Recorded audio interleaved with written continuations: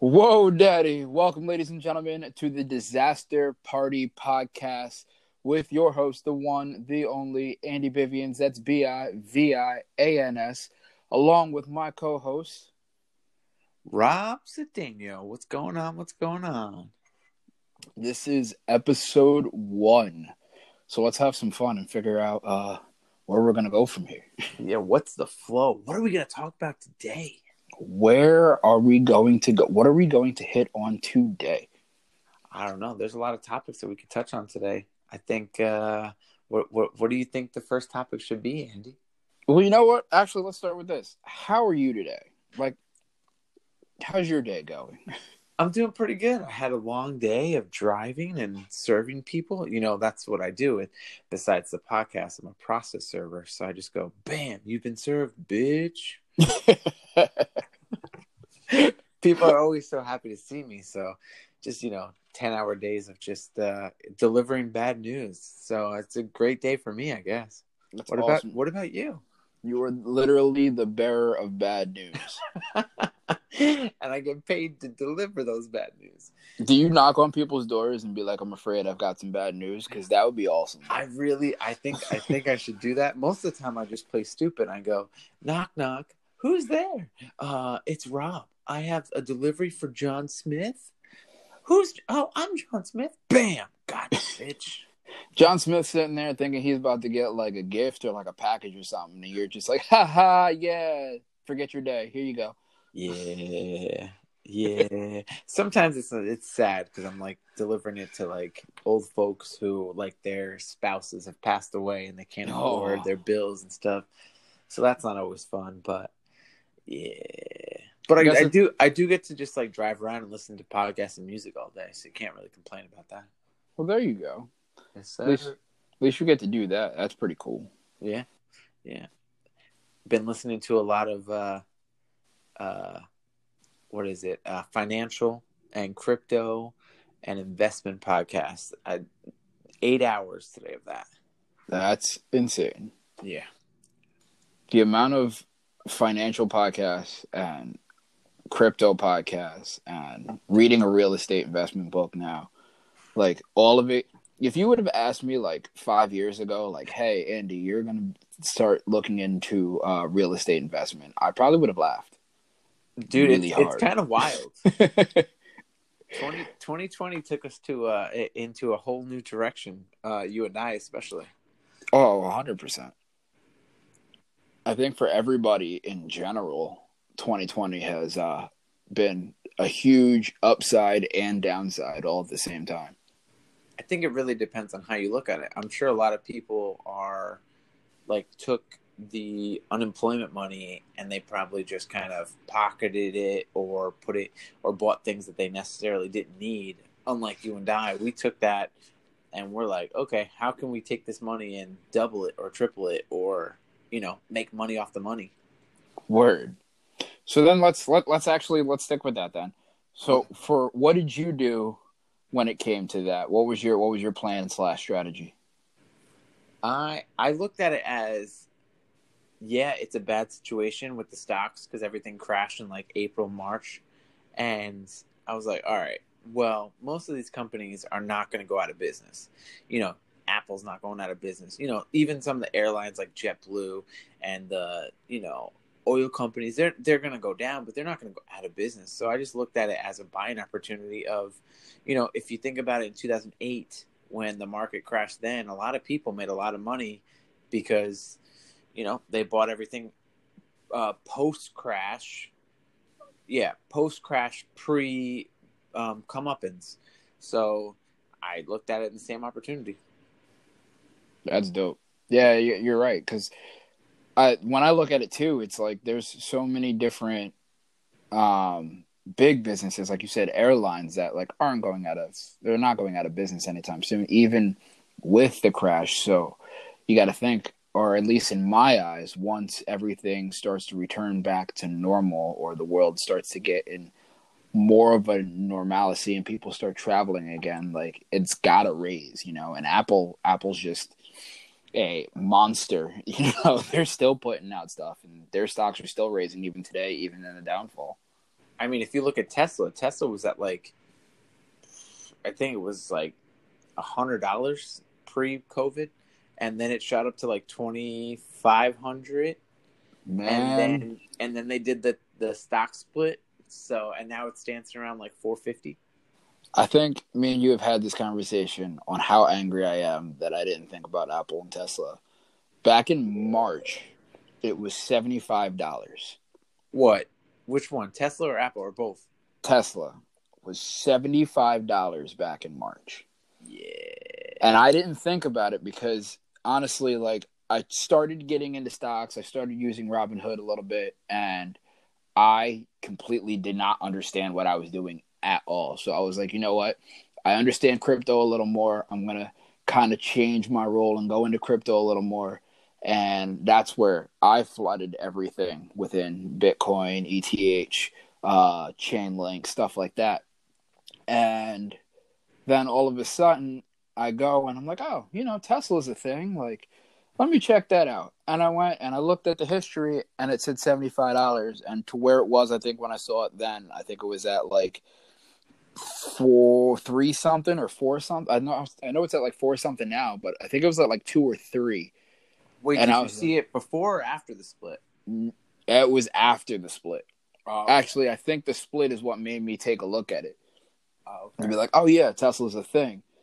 And in March, it's $75. If I would have got in back in March, which is before the split, man.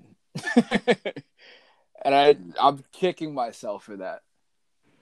You and me both, dude. But you know what? Everything I'm reading right now is saying that with the Biden administration, because they're doing like whatever that Green New Deal, they're going to be focusing more on like solar and electric vehicles and stuff like that. So a lot of those companies that involve that kind of stuff, they're going to see a nice little kick up once, I guess, he takes office, which is something to look into moving forward.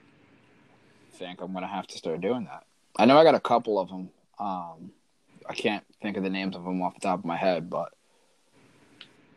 yeah, it's pretty crazy though when you look at everything and how much like some of the stuff, like a lot of it is hitting, you know, they're they're going upside, you know, they're going up right now, but at the same time, if you go look at the crypto market, like that's a whole nother game. it's a whole nother monster, man. Look at Bitcoin's explosive growth within the last 48 hours. Yeah, it's gone up like 1,600 in the last 24 to 48 hours, and 123%. I think I sent to you before in the last year, when everyone thought Bitcoin was dead in like March when it hit $3,800, and now it's dancing around $8,000, and they're predicting before the end of the year it's going to hit all-time highs again. So it's crazy. And like, I talked to a couple people about Bitcoin just because as soon as I open the app and I see the growth, I get excited. So anybody who's near me, I'm just like, yo, look at this. But like, even people that like I talk to now, like a lot of people aren't about it. Like, they don't trust it for some reason. But the way I look at it, it's pretty much the same thing as, to me, when credit cards hit. Everybody's like, nah, I carry cash. I'm not going to use a card to pay. And then now look how popular credit cards are and how valuable they are, you know? it's like the .com boom. Like everyone was like, people are not going to use the internet. And now look. Yep. And that's pretty much what a lot of people are saying, is that this is definitely this price pump right now is not even from the retail investors like you and I. The price pump right now is due to the business investors, like these big businesses that are investing in Bitcoin. That is basically driving the supply down, is what's driving this price. So if you really think that when it hits all-time highs again at like 21,000, a lot of people are going to be like, holy shit. And then all the retail investors are going to come in. But at that point, the supply is going to be so low, because the supply the what people are purchasing right now, including business and retail, is outpacing the mining. So there's not even enough Bitcoin being mined to be sold. So right now, in the next couple of months, there's going to be a shortage of Bitcoin. It's crazy. I heard today that there's like a couple of months ago there was about 2.5 million circulating Bitcoin between all the exchanges and stuff, and now I'm hearing it's about about 1 million or less, and that was just a couple months ago. Just the growth. I don't know. If you think about Grayscale, currently owns 500,000 Bitcoin, and they bought it all this year, I believe. Same thing with MicroStrategies. They bought like $450 million of Bitcoin, and then you got to think Square bought millions of dollars of Bitcoin, and now that PayPal is in the Bitcoin game, and they have 350 million users. Yeah. So even if 1% of that, like, it's just the supply is not going to be able to keep up, and it's going to drive the price to a whole nother level. And I think, what was it, last August, I think I started, or February of this year, I can't remember, I forget. Probably, I'd say February, March.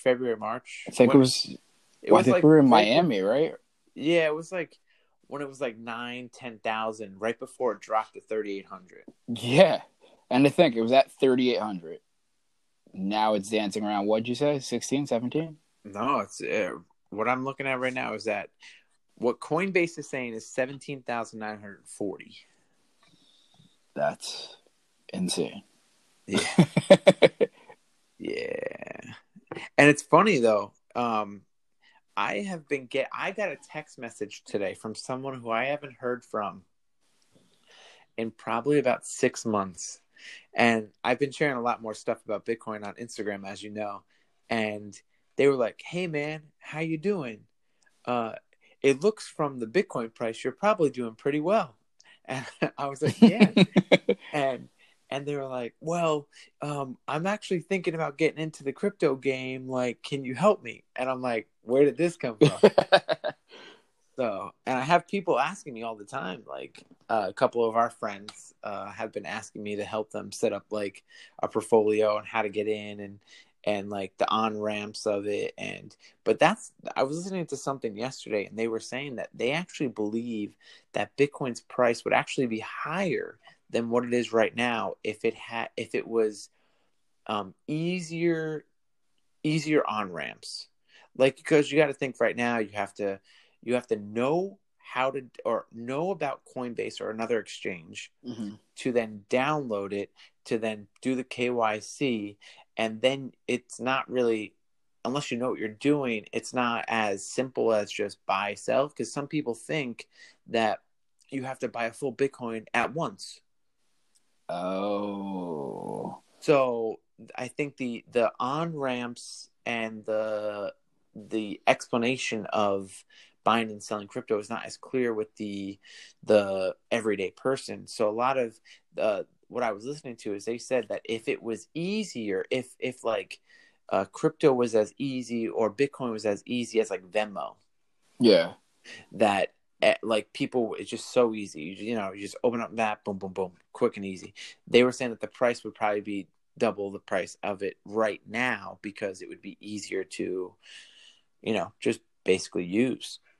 See, that's why I love Coinbase so much, because like Coinbase has the different videos and stuff that like explains what that specific cryptocurrency is, what it's used for, why it was developed, and how it's going to be used. And I agree. I think if it was a lot easier for people to move their crypto around, a lot more people will use it. I mean, look at me, for example, just trying to switch it from one platform to another took me like 50 years to try and figure out, especially with the, you got to drop it from this one, and then you got to grab the link to this one and transfer to this one and then transfer it back to this spot. Like, it's so, because it's a digital Coinbase, and you hear the horror stories of like the guy who lost his laptop and lost all of his Bitcoin.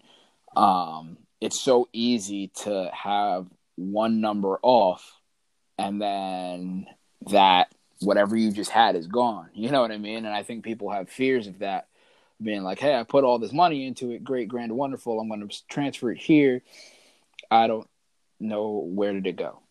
I think if it was easier, like you're saying, I think a lot more people would be into it. Also, I think a lot more people aren't, what's the word I'm looking for? They're not, they don't see it as valuable as money yet. And they don't think that it's trustworthy as our current currency. And I think that's another thing that holds a lot of people back. Yeah. But if you look at the economics of actual, like, the United States, we are actually in the worst position than we're in worse position than we were in the Great Depression. Like the debt ratio of the United States is worse than the Great Depression, after World War II, and actually, the more money has been printed, right, in the last 6 months than like ever in the United States' history together. So right there, that's devaluing the dollar. So why do you think all these big economic professionals and hedge fund people are all putting their money into Bitcoin, and all these businesses are putting money in Bitcoin? Because they're realizing that the dollar is getting devalued, the inflation that's going to be inevitable in our economy, and that's going to devalue their cash on hold. You know, they're holding cash. All these businesses, they have a cash reserve, and all that money is going to just be devalued. And it's because of the dollar and the inflation. So all these businesses, hedge fund people, economic professionals are all putting money into Bitcoin because they look at it as like something to hedge against the inflation. So it's kind of like their backup plan. Yeah. Yep. So, and a lot of them it's actually giving them like a protective layer for their businesses. Yeah, because I mean, I guess because they can run from that just in case like something does happen, you know? Yeah, yeah. Because then again, if and when something does happen and the dollar's devalued to the point that, you know, you can't even get normal goods for a decent price because a dollar's not really a dollar. A dollar looks like a dollar, but it's valued at like 10 cents. $20 is like, you know, you think about it, like if you paid $1 for a pack of gum like 10 years ago, yeah, you're paying, like right now it's probably like $1.50 for the same pack of gum. It's not that the price of gum went up, it's that the value of the dollar went down. It's true. Yeah, it's kind of crazy. That is crazy. That just reminded me of the guy who bought a pizza in Bitcoin. Yeah, how like expensive 10, that pizza is now. 10,000 Bitcoin, I think this guy spent on this large pizza, or 2 large pieces. Oh, that's at the value it is today. No, well, when he bought the pizza, it wasn't that valuable. But I actually, you know what I saw the other day? It said in 2013, I think there was a website that was like auctioning off Bitcoin. It was like 10 or like 1,000 or 10,000 Bitcoin for like $50, right? Mm-hmm. And nobody wanted it. Nobody. Someone bid the $50. They saw that they were the only bidder, and after the auction was over, they're like, "Can I just give you 30 since nobody wanted it?" Wow. And that was 7 years ago. And imagine what that $50 or that $30 investment is today.